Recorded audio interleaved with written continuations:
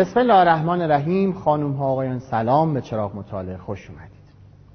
شما کره رو به چی میشناسید؟ به جمونگ، به عملهای فراوان زیبایی، به خودروهاش، به صنایعش، به گوشی‌ها، تلویزیون‌ها و به زرق و برق بزرگی که در آسیای شرقی داره.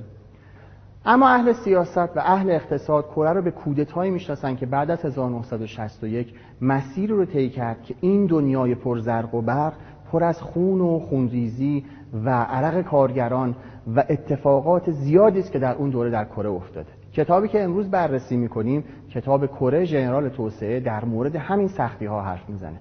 بریم به بخش معرفی کتاب ببینیم و برگردیم. کره جنوبی، ژنرال توسعه. وقتی فیلم انگل از بونگ جونهو در ایران توزیع شد، تمام آن خوشبینی افراطی که بعضی از مردم نسبت به کره جنوبی داشتند فرو ریخت. ما فقط پروژه‌های عظیم سینمایی، شوهای پرزرق و برق و اتومبیل‌های رنگ به رنگشان را می‌دیدیم، ولی فیلم می‌گفت شکاف میان طبقات در کره با هیچ چیز جز خون پر نمی‌شود. زمانی که آنها داشتند جوایز سینمایی را درو می‌کردند، ما به این فکر افتادیم که برویم و دوباره نگاهی به تاریخ توسعه کره بیاندازیم. به همین خاطر سراغ از کیم هیونگ ای گرفتیم که کتاب کره جنوبی ژنرال توسعه را نوشته است. او می‌خواهد نشان دهد چطور ژنرال پارک چونگ هی در سال 1963 قدرت را قبضه کرد و چرا 18 سال بعد با مسلسل دوستش کیم جائجیو کشته شد. کیم بالاترین مقام امنیتی کره بود و رگبار دوستانش در یک میهمانی کنایه آمیز است. آدم وقتی 11مین اقتصاد دنیا را زیر نظر میگیرد، دوست ندارد باور کند که این درخشش در خود خاطره آتشفشانی از کودتاهای پی در پی را دارد. درست همانطور که وقتی به خورد شوخی‌های خانوادگی در فیلم انگل میخندیدیم، حس عجیبی داشتیم، حس سرک کشیدن به قسمت تاریک و زننده زندگی کره‌ای. ما از کره شمالی میترسیم و آن را مانند شوخی بی‌ملاحظه‌ای در قرن 20 قلمداد میکنیم و حتی به فکرمان هم خطور نمی‌کند که نیم کره جنوبی آرامش آنقدر پرتنش بوده است. زیرا هرچه باشد آنجا رد پای خیرخواهی آمریکایی‌ها در منطقه بود. حالا نویسنده کتاب 2 دهه اول تاریخ توسعه را پیش رو گذاشته، دوره‌ای که از خون مردم کره سرخ و داغ است. به همین مناسبت قرار است امشب با جواد قربانی آتانی که مترجم همین کتاب است گفتگویی داشته باشیم. او که ویراستار مجموعه پیشگامان توسعه آسیایی است و چند سال گذشته را با کتاب‌هایی در مورد سیاست و اقتصاد شرق دور سر کرده است. بین ایران و کشورهای شرق آسیا یک رقابتی بوده در پیشرفت و توسعه از دوره مشروطه. انقدر که مثلا توی متن‌های دوره مشروطه میخونید که مثلا ژاپنی‌ها انقدر پیشرفت کردن. جلوتر هم که اومدیم نسبت به چینی‌ها، کره‌ای‌ها، اندونزی، مالزی و همه اینها همیشه یک رقابتی بوده یا یک تماشایی بوده که ببینیم اونها به چه مسیری رفتن، چه مسیری رو در توسعه و نوسازی طی کردن و ما هم دوست داشته باشیم اون مسیر رو طی کنیم. البته بعضی جاها شباهت‌هایی هست، بعضی جاها تفاوت‌هایی هست. گفتگوی امروز ما در مورد همین نوسازی کشورهای شرق آسیا است. پشت پرده‌ای که این نوسازی‌های زیبا یک پشت پرده‌های خونینی داره که بعضاً بسیار جذاب و عبرت آموزه. مهمان عزیزی داریم، جناب آقای جواد قربانی آتانی، مترجم بخشی از این مجموعه 5 جلدی و همچنین ژورنالیست و روزنامه‌نگار. آقای خیلی خوش اومدید. لطف دارید. ممنونم از این که من رو به این برنامه دعوت کردید و سلام دارم نسبت به تمام کسانی که این برنامه رو می‌بینند. سلامت باشید. آقا خب سوال اولی که اصلا این سراغ این که این نوسازی در کشورهای شرق آسیا از کجا شروع شد؟ من میخوام از همون مقدمه‌ای که شما گفتید شروع کنم. این که از زمان مشروطه رقابتی بوده بین، حالا رقابت که نه ولی نگاهی بوده به که کشور ژاپن حداقل در شرق آسیا. من خاطره ای رو میخوام از عین السلطنه سالور برای شما نقل بکنم که چطور حتی در زمان پیش از شروع نوسازی در ایران که گفته میشه از زمان پهلوی اول بوده، اجناس ژاپنی به ایران وارد می‌شده. یعنی عمده بازار ایران در دست انگلستان و روسیه بوده. دوره مشروطه رو می‌فرمایید یا پهلوی؟ بعد از مشروطه تا پهلوی اول، محمد علی شاه تا پهلوی. آره دیگه، یعنی من به شما میتونم بگم از نیمه‌های قرن 18 حداقل اجناس ژاپنی وارد ایران شد. یعنی روابط ایران با ژاپن یکی از قدیمی‌ترین روابط هستش با ایران در بین کشورهای جهان. البته اینم خالی از لطف نیست، پرانتز باز بکنم که اساساً 8 تا کشور مستقل در جهان باقی نمونده بودش زیر یوغ استعمار، که از جمله این کشورها ایران بوده، افغانستان بوده، تایلند، ژاپن، اتیوپی، ترکیه و یکی دو تا کشور دیگه. اون تعبیری که میگن که آفتاب در سرزمین بریتانیا در واقع غروب نمی‌کنه شامل ما نمی‌شده، می‌پرید. آره، حالا شامل ما که نمی‌شده، استعمال مستقیم نداشت. حالا این کتابی که شما کار کردین 5 تا از کشورهایی که در واقع به تعبیری پیشگامان نوسازی آسیا بودن رو بررسی کردین. اول بفهمید که اینا چیان و چرا این 5 تا رو انتخاب کردین. ببینید، در علوم سیاسی و توسعه 4 کشور داریم که مشهور هستن به 4 ببر آسیایی: کره جنوبی، تایوان، ارزم بزرگ شما سنگاپور و هنگ کنگ. چرا حالا ببر؟ به لحاظ همین قدرت و سرعتی که در نوسازی داشتن معروف شدن به ببرهای آسیایی. و ببر بنگال هم خب متعلق به آسیا هستش، در شکار به قدری زیرکانه و سریع حرکت میکنه، اینها معروف شدن به ببرهای آسیایی. در این بین ما هنگ کنگ رو حذف کردیم چون هیچ وقت کشور مستقلی نبوده و پروسه نوسازیش رو تحت مدیریت بریتانیا پیش برد. بله. و هنوزم که هنوز هیچ کشور مستقل نیست و با چین درگیر هستن. آره، دعوایی دارن سر استقلال و عدم استقلال. بنابراین ما هنگ کنگ رو حذف کردیم و به جای هنگ کنگ خود چین مادر رو آوردیم که پروسه پیشرفت و توسعه‌اش اصلا شگرفه. در بین تمام کشورهای دنیا اصلا ممتاز هستش چین، که حالا اگر فرصت شد دربارش صحبت می‌کنیم. و مالزی رو اضافه کردیم. چرا؟ چون در بین این کشورها استثناست. مالزی تنها کشور در بین این کشورها که مسلمان هست اکثریت جامعهش و رهبرش هم مسلمان. سوالم اینطوری شروع کنم.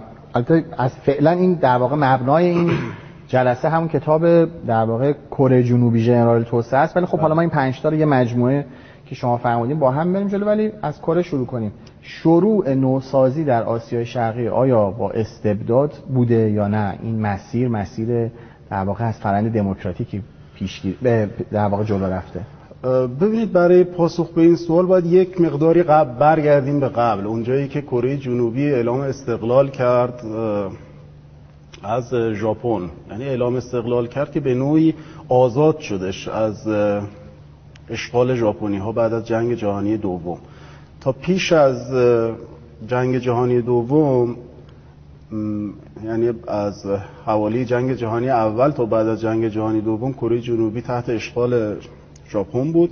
پیش از اون هم همواره حیات خلوت یا چین بودش یا بعدها روسیه، مخصوصا کره شمالی که خیلی تحت تاثیر حمله روس‌ها به منچوری قرار گرفت و روس‌ها همیشه در اون منطقه حضور داشتن. همین الان هم اگه ببینید هنوز هم کره شمالی عرصه نفوذ هر دوی این دو کشور هستش، تا پیش از روسیه شوروی و بعدش روسیه و الان هم که چین برادر بزرگ کره شمالی. و هر روی بعد از استقلال کره، کلا سرزمین شبه جزیره کره از ژاپن، یعنی این پیش از جدای دو کره اول از ژاپن جدا شد. ژاپن شبه جزیره کره از ژاپن یا شبه جزیره کره یک مرز باریکی با روسیه داره و یک مرز زمینی هم با چین و مابقی کشور محاط در دریای چین و ژاپن. بعد از این اعلام استقلال بلافاصله مثل خیلی از کشورهای دیگه، همونطوری که موج عظیم مارکسیسم و کمونیسم کشورهای تمام دنیا رو تحت تاثیر قرار داد و بعضی از کشورها رو در خودش میبلید، کره هم تحت تاثیر قرار گرفت. چریک هایی که پیش از استقلال با استعمار ژاپن و با ارتش ژاپن می‌جنگیدند، این چریک ها که عمدتاً مارکسیست بودند، بعد از استقلال سعی کردند که حاکمیت کشور رو به دست بگیرن. بنابراین یک کشور کاملا آشفته، ورشکسته، به شدت فقیر در شمال و جنوب. یعنی که بهتون میگم فعلا داریم صحبت کره رو میکنیم و به جنگ زده و نابود شده. در واقع ما وارد گفتگوهایی میشیم که در این کتاب کشش شده. اصلا یکی از به نظرم نکات خیلی مهمی که در مورد این کتاب هست و اصلا در مورد توسعه کره جنوبی هست، این مقایسهش با کره شمالیه. درست. یک نژاد، در واقع یک فرهنگ، همه چیز یکی، ولی دقیقاً در دو جهان حضور دارن. حالا نمیخوام اون دعواهای شرق و غرب رو الان اینجا بیارم. علت این تفاوت در همین مسئله نوسازیه به نظر شما؟ بله خب قطعا همینه. منتها اون نکته‌ای که ما در کتاب خواستیم بهش اشاره بکنیم در این مجموعه که ما تعریف کردیم و با تشکر از اون ریاست انتشارات آقای صدری که خیلی با ما همکاری کردن تا بتونیم مجموعه رو چاپ کنیم. ببینید من در مقدمه اشاره کردم در علوم سیاسی و علوم توسعه به عوامل مختلفی اشاره میشه در پیشرفت یک کشور و در واقع در توسعه یافتگی یک کشور که از جمله این عوامل مسئله فرهنگ هستش، دین هستش، سازگاری دین و فرهنگ با نوسازی هست، یعنی جدا شدن از سنت ها و حرکت به سمت جامعه مدرن و عوامل مختلف دیگه. بعد تا غنی بودن یک کشوری که برفرض اگر معادن غنی داشته باشه و کشوری که فقیر باشه، خب طبیعتاً این امتیازهای هر کشوری نداره. منتها آن عاملی که ما اومدیم روش توی این مجموعه دست گذاشتیم عامل رهبری بوده. یعنی من مثالی برای شما بزنم، اگر خودرویی داشته باشیم که این خودرو بهترین خودروی جهان باشه، منتها راننده‌ای پشت فرمونش نباشه، خب این خودرو اصلا حرکت نمیکنه. ولی اگر راننده بدی پشت فرمون باشه میزنه خودرو رو نابود میکنه. یک راننده خوب میتونه با این بره. یه نکته‌ای هم هست، یعنی شما من توی این کتاب جاش رو خالی میدونم، البته به نظرم اشاراتی شده و اون اینکه معمولا رهبران جهان که مسیر توسعه رو در واقع طی میکنن، حالا به هر شکلی، بعضیا به خشونت، بعضیا فرآیند دموکراتیک ده. اینا مردمی هم دارن که در اون مسیر باهاشون همراهی میکنن. چرا اینو میگم؟ اهمیتش به خاطر اینه که شما در یه جایگاهی بعضی موقع قرار میگیرید که به خصوص در کشور آسیای شرقی که این هرم قدرت مردم تبعیتشون از رهبران خیلی زیاده. یعنی حتی یه جا مثلا شما در فرهنگ ژاپنی، در فرهنگ کره‌ای، حتی تو همین کره شمالی، یعنی شما یه حالت فرح ایزدی خیلی زیادی برای رهبران قائلن و میره جلو. به نظرم اینم توی این توسعه سری نقش داره، نه اینکه این حرفی که میزنم امر مطلوبی باشه ها، ولی میگم این فرهنگ توی این توسعه مسلم همون اول گفتم به شما که ببینید فرهنگ یک فاکتور بسیار مهم هستش در تحولات اجتماعی. یعنی صرف فقط تحول رو به بالا نیست، تحول میتونه رو به پایین باشه. کشورهایی در همسایگیمون داریم که اگر فرهنگ ناسازگاری داشتن با وقایعی که داره تو اون کشور اتفاق میفته، سرعت روند وقایع به این بالایی نبود در این کشور. حالا قطعا میدونید داریم در مورد چی صحبت میکنیم. بنابراین فرهنگ سازگار خب خیلی فاکتور مهمیه، ولی نکته همونیه که شما گفتید، این مدار 38 درجه که الان دیگه بالا پایین شده، خیلی بر اون مدار نیستش مرز بین دو کره، با تهاجمی که کره شمالی داشته، بعد آمریکا و سازمان ملل کره شمالی رو برگردوندن، این مدار 38 درجه الان به هم خورده، ولی هنوزم معروف مدار 38 درجه مرز بین دو کره. ببینید تفاوت بین دو کشور و دو جامعه، چه به لحاظ فرهنگی، اقتصادی، روابط با دنیا، اصلا شگفت انگیزه. ما مثالی مثل این نداریم. مثالی که دو کشوری که در واقع دو پاره شده، در واقع یک کشور هستش، یک ملت هستش، یک ملت دو پاره بشه و در دو سوی مرز اینقدر زندگی ها متفاوت باشه. خب این تفاوتش در چیه؟ تفاوت بین رهبری ژنرال پارک و من یادم اومد و کیم ایل سونگ.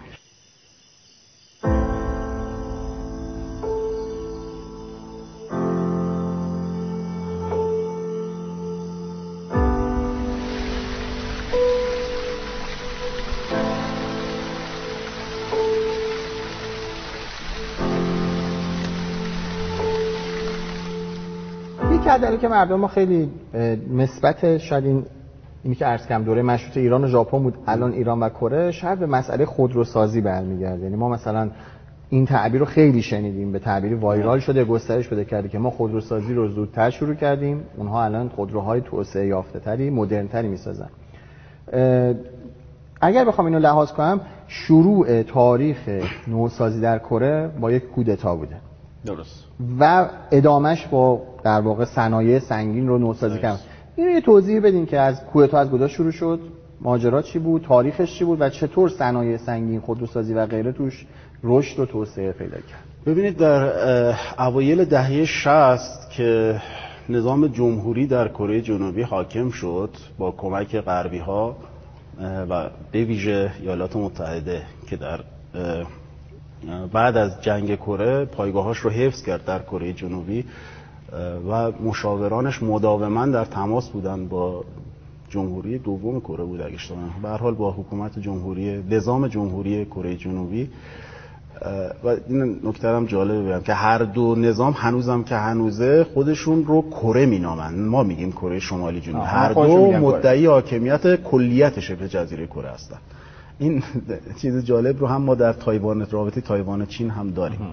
حالا به هر حال از اوایل دهه 60 کره در فقر مطلق فرو رفته بودش، کشور جنگ زده بودش، به لحاظ سیاسی آشفته بود، نظام فاسدی داشت، هر روز تظاهرات در خیابان‌ها اتفاق می‌افتاد، دانشجویان و طبقه متوسط به طور کلی معترض بودن و این جامعه رو راهنمون کردش به سمت کودتایی که رهبریش رو مستقیما ژنرال پارک به عهده نداشت، ریاست کل ارتش به عهده داشت و ایشون پشت صحنه کودتا بود که ابتدا هم بعد از کودتا ریاست دولت به ایشون نرسید و بعد از مدت کودتای دومی در بدون خونریزی اتفاق افتاد و ژنرال پارک به قدرت رسید و از اونجا ایشون کلید توسعه رو زد و شروع کرد. با چه کاری؟ اولین کاری که کرد و خودش هم میگه رفت اتفاقا به سراغ فرهنگ مردم. اون چیزی که ابتدا باید در جامعه کره تغییر بکنه دو چیز هست. ابتدا فرهنگ چاکرمنشی در کره جنوبی است که از قبل به جامعه، آره از قبل از جامعه سنتی به جامعه، اینو مستقیما خودش میگه اگر ما بخوایم به سمت جامعه مدرن حرکت بکنیم باید آن بخش‌های زایدی از سنتمون رو تغییر بدیم که مانع میشه در برابر مدرن سازی جامعه. پاچه‌خواری به تعبیری اون حالا اینجا ما چاکرمنشی چیز ترجمه نظام عقلانی در رابطه از بین میره، جای خودش رو تبدیل می‌کنه به نظام استقلال فردی از بین میره. یعنی شخص حتی خودش رو باور نداره، تو برای اینکه یک حرکتی رو انجام بدی منتظر هستی کسی به تو فرمان حرکت بده.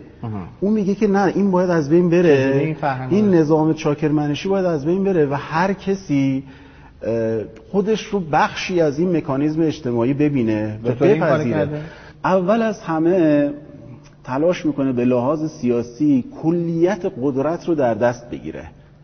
میدونید یک نقدی که به سیستم‌های دموکراتیک وارد میشه کند شدن روندها است. یعنی شما ببینید اگر بخواید یک قانونی رو در جامعه تصویب بکنید، در دولت تصویب بکنید، خب این روندهایی داره که این باید لایحه تصویب بشه یا طرح تصویب بشه، بعد این تدوین بشه، این بعد از تدوین فرستاده بشه به یک مجلسی پارلمانی، بعد دوباره در اونجا تصویب بشه، آره بعد از اونجا باید بره به مجلس اولیا و از در اونجا تصویب بشه، بعد تا برگرده بیاد. حالا هزاران مخالفت هم در این روند ممکنه با این صورت بگیره، چه از طرف بخش‌های قدرت، از طرف ذی‌نفعان و از طرف حتی جامعه. فشارها باعث میشه که این روندهای دموکراتیک همیشه پیچیده باشه و علاوه بر این ممکنه که در طی انجام سیاست‌ها، پالیسی‌ها، مخالفت‌ها انقدر قدرت بگیره که حتی نظام هم اگر سرنگون نشه دولت سرنگون بشه و اون کسی که میخواد توسعه و پیشرفت رو پیش ببره اصلا نتونه سرانجام برسونه کارهاش. بنابراین ژنرال پارک اولین کارهایی که اولین قدم‌هایی که برداشت سعی کردش که نظام دموکراتیک رو تحت سلطه خودش در بیاره. وقتی که این نظام تونست تحت سلطه خودش در بیاره و تحت سلطه حزب خودش در بیاره، یعنی حزب خودش رو در انتخابات‌ها به صورت تصنعی، حالا با دستکاری و مهندسی انتخابات‌ها به پارلمان می‌فرستاد و طرح‌ها و برنامه‌هایی که داشت در پارلمان تصویب می‌کرد و اونها رو اجرا می‌کردش، یعنی شکل دموکراتیک رو حفظ کرد، ولی یک نظام اقتدارگرای بوروکراتیک رو در کره جنوبی ایجاد کرد. آفتش چیه؟ مردم همه توسعه رو دوست دارن. این به خاطر اینکه حالا همیشه همه چیز مخالفی داره ها، یعنی یه سری هستن میگن ما رو برگردونیم به طبیعت. ولش کن، الان ما مسئلهمون ارزش گذاری بین این دوتا نیست. گروه زیادی دوست دارن این مسئله توسعه رو، اما از اینکه آزادی هاشون محدود بشه در حوزه سیاست، اجتماع، این نگرانن. یه چیزی که هست اینه که خوب یا بدش تاریخ نوسازی به ما نشون میده که کشورهایی که با اقتدارگرایی مسیر نوسازی رو رفتن کشورهای موفقی بودن. اولا همین اینو بگین که آیا اولا نه الزامن و دوم اینکه اگر غیر از اینه آفت‌هاش چی بود؟ نه الزامن. من الان از سوال قبلی شما اینو بگم که با در اختیار گرفتن تمام ارکان قدرت دیگران رو مجبور کرد به راهی برن که او میخواهد. یعنی اسم دموکراسی هم که خودش گذاشت دموکراسی هدایتگر هستش.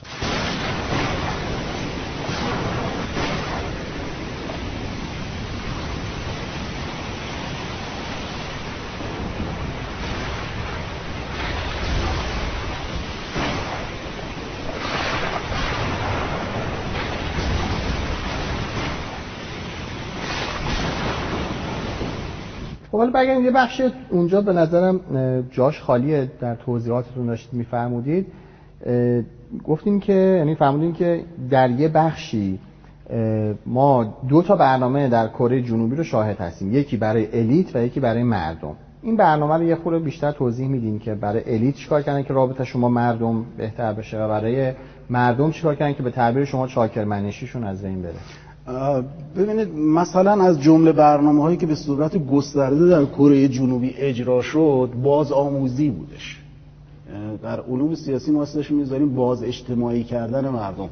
باز آموزی چجوری؟ با گسترش آموزش، با گسترش فرهنگ مدرسه روی، با توسعه علمی. آره، توسعه علمی جامعه، اونم در سطح تمام جامعه، نه صرفا فقط برای بخشی از جامعه. اون چیزی که تا پیش از اون در جامعه کره جنوبی مخصوص به الیت بود، این به کلیت جامعه نظام طبقاتی آموزش رو برداشت. اصلا نظام طبقاتی رو در هم شکستن. نوعی از نظام طبقاتی، نه به اون شکل صلبش در هندوستان ولی به شکل دیگرش در شرق آسیا همیشه موجود بوده. اینه که فرض کنید مثلا در ژاپن شوگانی بالای سر بوده، بعد اون طبقه اشراف و بعد دوباره طبقه سامورایی و همینجور تا مردم معمولی. این نوع از طبقه اجتماعی همیشه در شرق آسیا حاکم بوده. این جامعه طبقاتی در هم شکسته شد و آن چیزی که متعلق به یک فرددار جامعه بود این باید متعلق به همه میشد. اگر شخصی در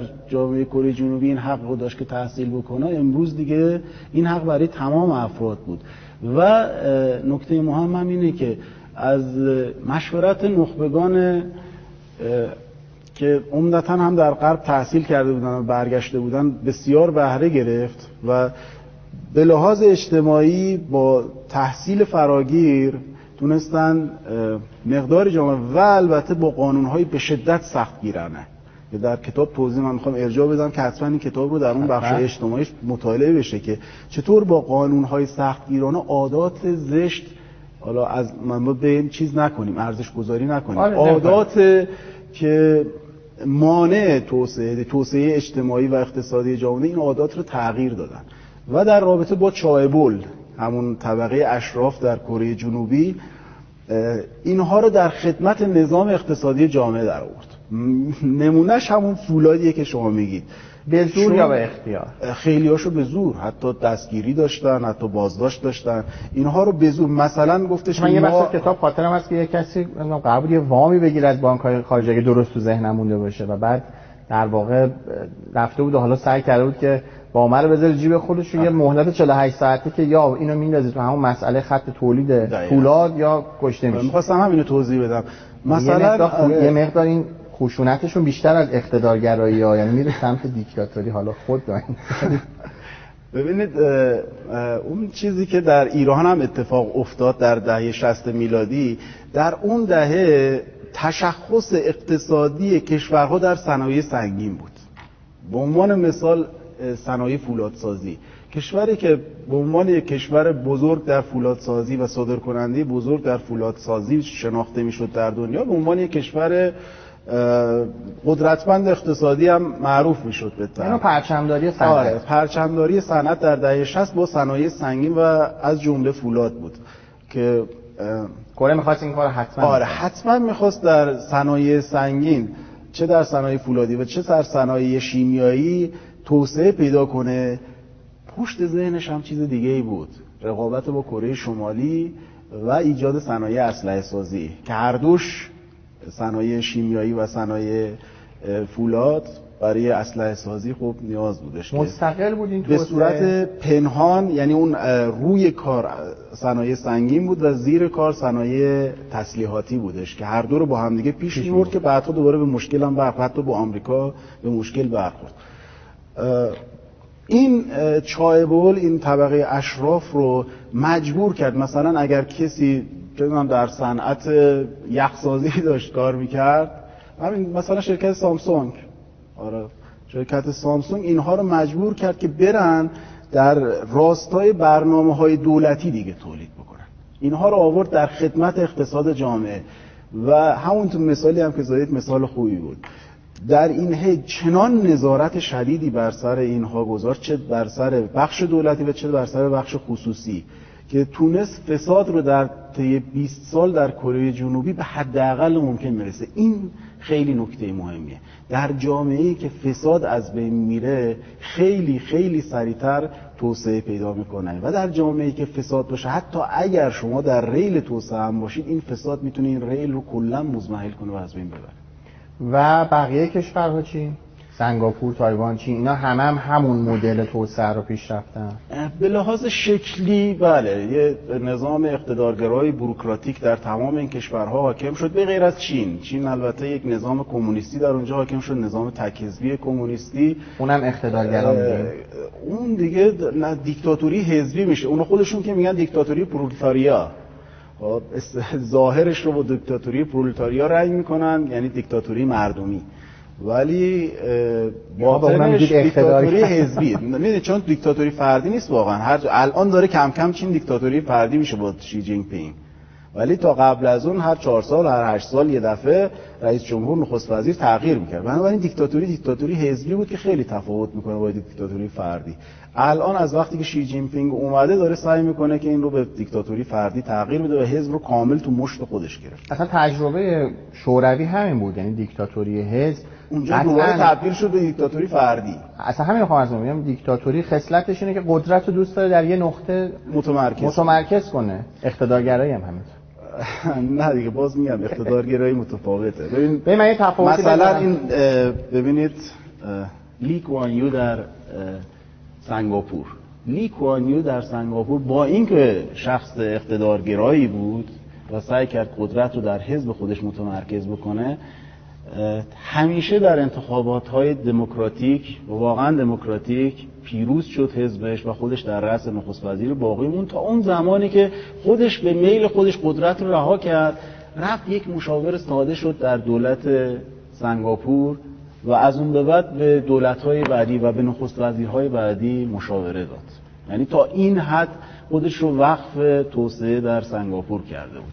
یا نمونه دیگه‌اش فرزند ژنرال چیانگ چینکو، فرزند چیانگ کایشک، ژنرال چینی که تا پیش از قدرت گرفتن حزب کمونیست در چین رئیس جمهور چین بود و بعد از جنگ جهانی دوم که چریکای تحت فرماندهی مائو شهر به شهر چین رو به اشغال خودشون در آوردن و نهایتاً پکن رو گرفتن، پدر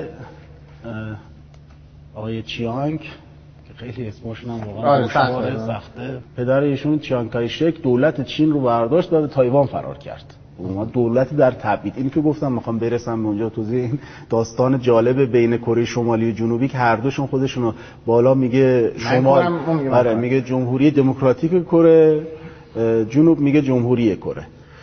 تفاوتشون فقط همینه.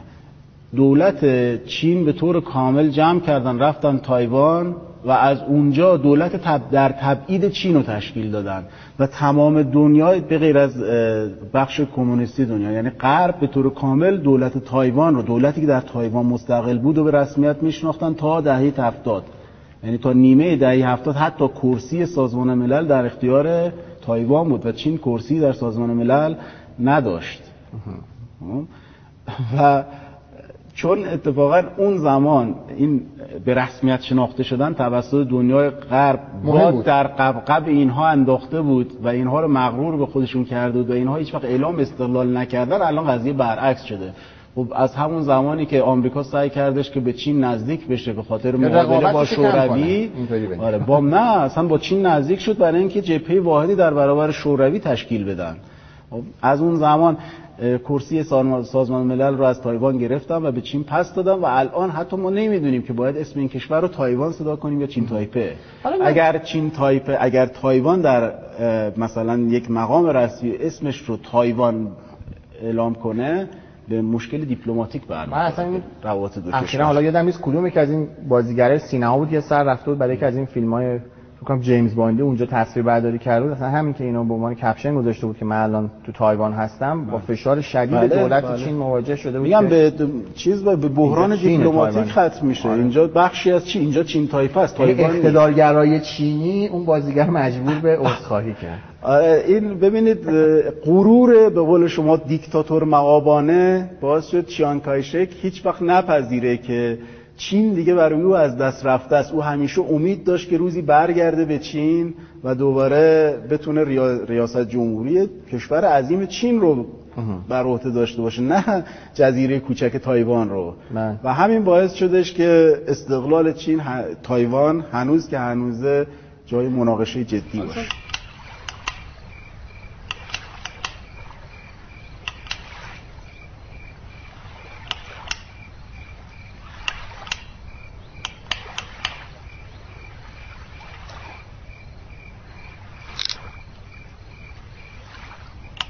چون وقتم رو اتمامه، من سوال آخر بپرسم.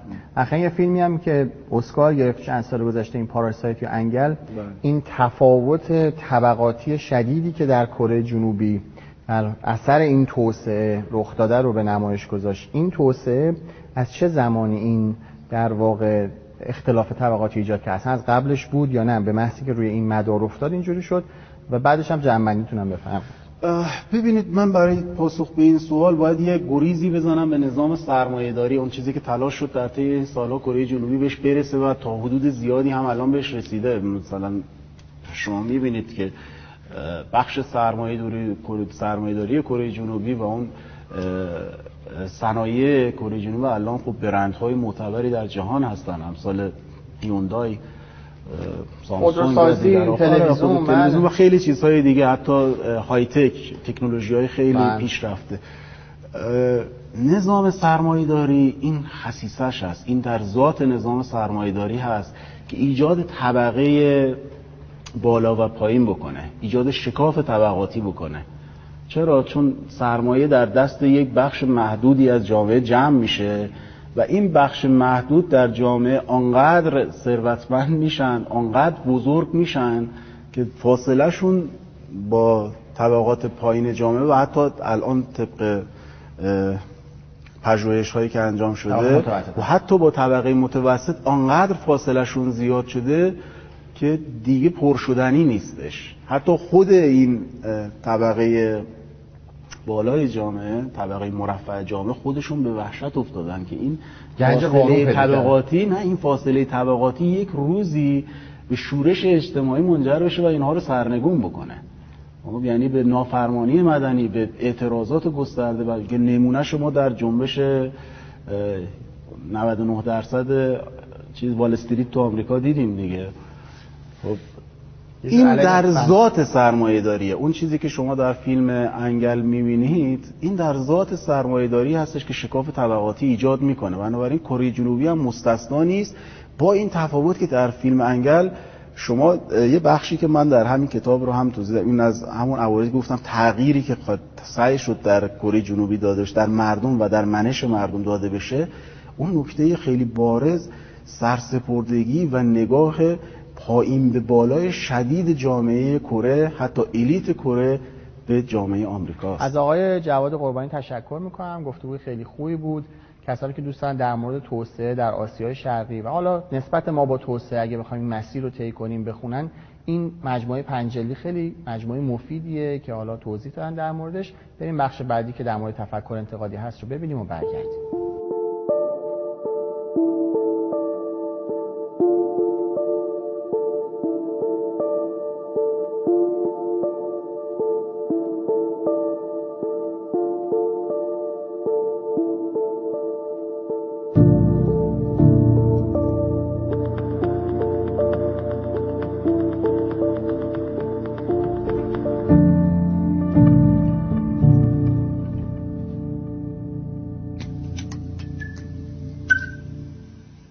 سلام، آراز بارسقیان هستم و با بحث تفکر انتقادی بازم پیش شما. هر نوشته خوبی باید یک روندی داشته باشه. روند اولش پیش‌فرض‌های درستشه. روند دومش استدلالشه. روند سومش واضح حرف زدن متن. و قسمت آخر نتیجه گیریه. هر نوشته کوتاه یا بلندی، نوشته هرچه کوتاه تر باشه بیان حرفها بسیار فشرده تر میشه و کار سخت‌تر. برای کی؟ برای من؟ برای شما یا برای نویسنده؟ اگه نویسنده سختگیری باشه آره، ولی ما با اونو کاری نداریم. من با شما کار دارم. برای شما سخت میشه. در واقع پیدا کردن نقاط پنهان سخت میشه. یه چیزی رو میخوام واسهتون بخونم، از رو میخونم. ولادیمیر ناواکوف، نویسنده مشهور روس، وقتی میخواد سخنرانی‌های خودش رو راجع به ادبیات شروع بکنه، به مسخ که میرسه، همون کتاب مسخی که ادعی شاید نظرشون راجع بهش این باشه که این یه کتاب لباس پادشاه در واقع و شاید فکر بکنن که تکلیفش مشخص نیست، یعنی واضح نیست. جمله اول سخنرانیشو اینجوری با ما شروع میکنه، میگه البته مهم نیست چقدر با اشتیاق و احترام یک داستان، قطعه موسیقی یا نقاشی مورد بحث و تحلیل قرار بگیرد. اذهانی وجود خواهد داشت، خوب گوش کنید، اذهانی وجود خواهد داشت که همچنان تهی هستند و گوشه هایی وجود دارد که روشن نشدند، پنهانند، روشن نشدند. شاه لیر با حسرت درباره خودش و دخترش کوردریا میگوید راز هر چیزی را به دست میآوریم. توصیه من برای هر کسی که میخواهد هنر را جدی بگیرد همین است. ولادیمیر ناواکوف به ظاهر داره راجع به ادبیات با ما صحبت میکنه، ولی داره نشون میده که توی بحث تفکر انتقادی چقدر عملکرد پیچیده‌ای داره. یه مثال از ویلیام شکسپیر واسه شما میاره که شاه لیر داره به دخترش میگه ما همه چی رو کشف میکنیم. یعنی چی؟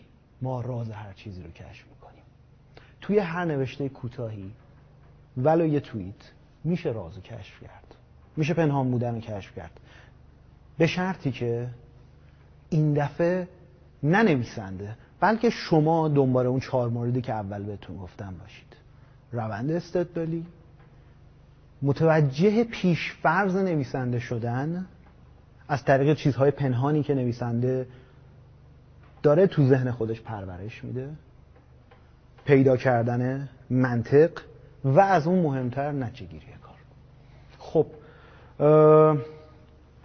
توی یه همچین اتفاقی، توی یه همچین روندی شما از چه ابزاری میتونید کمک بگیرید که در واقع کمک کنه به شما اون فضا براتون روشن بشه؟ ابزار کلیمون یا به قول معروف جعبه ابزار اون تفکر انتقادیه. ولی توی تفکر انتقادی، توی این جعبه ابزار ما باید از چه وسیله‌های کوچیک و ریزی استفاده بکنیم تا بتونیم خطوط پنهان یه متن رو کشف بکنیم. در ضمن کی آژیر خطر تو ذهن ما شروع میکنه به بیبو ببو کردن. یعنی چی؟ یعنی اینکه چه موقعی هست که یک توییت، متن اینستاگرامی، یه پاراگراف توی کتاب یا یه کتاب کامل رو میخونیم و ذهنمون شروع میکنه به آژیر کشیدن. وقتیه که تونسته باشیم، تلاش کرده باشیم استدلال پیدا و پنهان نویسنده رو در بیاریم و کشف کنیم. اولین ابزاری که شما باید از توی جعبه ابزار تفکر انتقادیتون بیرون بیارین و در یک متن استفاده بکنید، کشف پیش‌فرض نویسنده است. اینجوری شما میتونید بفهمید اثری که دارید میخونید و پذیرشش برای شما راحته یا نه. یه مثال میزنم. شرلوک هولمز یک کاراگاهه. خب ولی یک کاراگاه خصوصیه. مگه پلیس توی لندن وجود نداره؟ چرا پلیس هست، ولی هیچ کاراگاهی نمیتونه کاری رو بکنه که شرلوک هولمز انجام میده. پس اینجا ما با یک پیش‌فرض بسیار عادی، بسیار اولیه و بسیار پیش پا افتاده حتی مواجهیم. یعنی چی؟ یعنی یک فردی هستش که میتونه کاری رو انجام بده که یک گروه، یک جمع با تمام توانایی ابزارشون نمیتونن انجام بدن. ما میپذیریم ولی به عنوان یک داستان. دو، اینجا یه خورده پیش‌فرض فرق میکنه. یه پسر دستفروشی صبح اول وقت از خواب پا میشه، تمام فکرش اینه که باید خودش رو سر کارش برسونه، چون اگه 10 دقیقه، نیم ساعت، یه ساعت دیر به سر کار برسه، یک قطار رو از دست داده و دو اینکه رئیسش از دستش عصبانی میشه. ولی متوجه میشه که سوسک شده. خب اینجا چی؟ پیش‌فرض اینجا یه خورده برهم ریخته است، یه خورده درهنه، یه خورده عجیب غریبه. پس آیا اینجا نویسنده رو باید زیر سوال ببریم یا خودمون رو باید زیر سوال ببریم یا پیش‌فرض نویسنده رو؟ و اینکه ببینیم چجوری نویسنده شروع میکنه به ارائه منطقش. شاید یکی از بحران‌هایی که باعث شده اون توییت برگرده بگه که این کتاب معلوم نیست چیه و لباس پادشاه، همین باشه. همین که یک پیش‌فرضی رو در اختیار شما گذاشته تو قدم اول نویسنده که پیش‌فرض خیلی غریبیه. نقطه نقد از همینجا شروع میشه.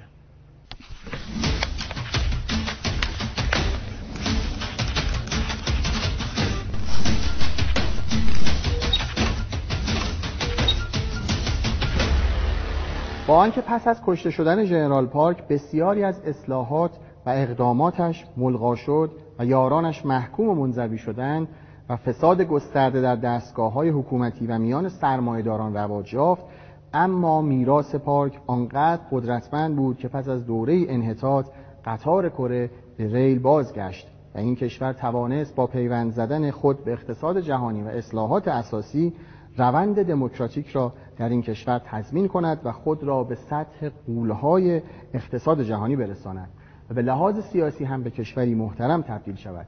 با تمام خودکامگی پارک و اختناقی که وی بر جامعه کره روا داشت، به نظر می‌رسد مردم این کشور او را مستحق بخشش می‌دانند و در سال 2003 با انتخاب دخترش به عنوان نخستین زنی که به ریاست جمهوری کره رسید او را بخشیدند. متنی که خوندم از کتاب کره جنوبی ژنرال توسعه بود که آقای جواد قربانی آتانی رو ترجمه کردن. امیدوارم بخونید و لذت ببرید. شبتون خوش. خدا نگهدار.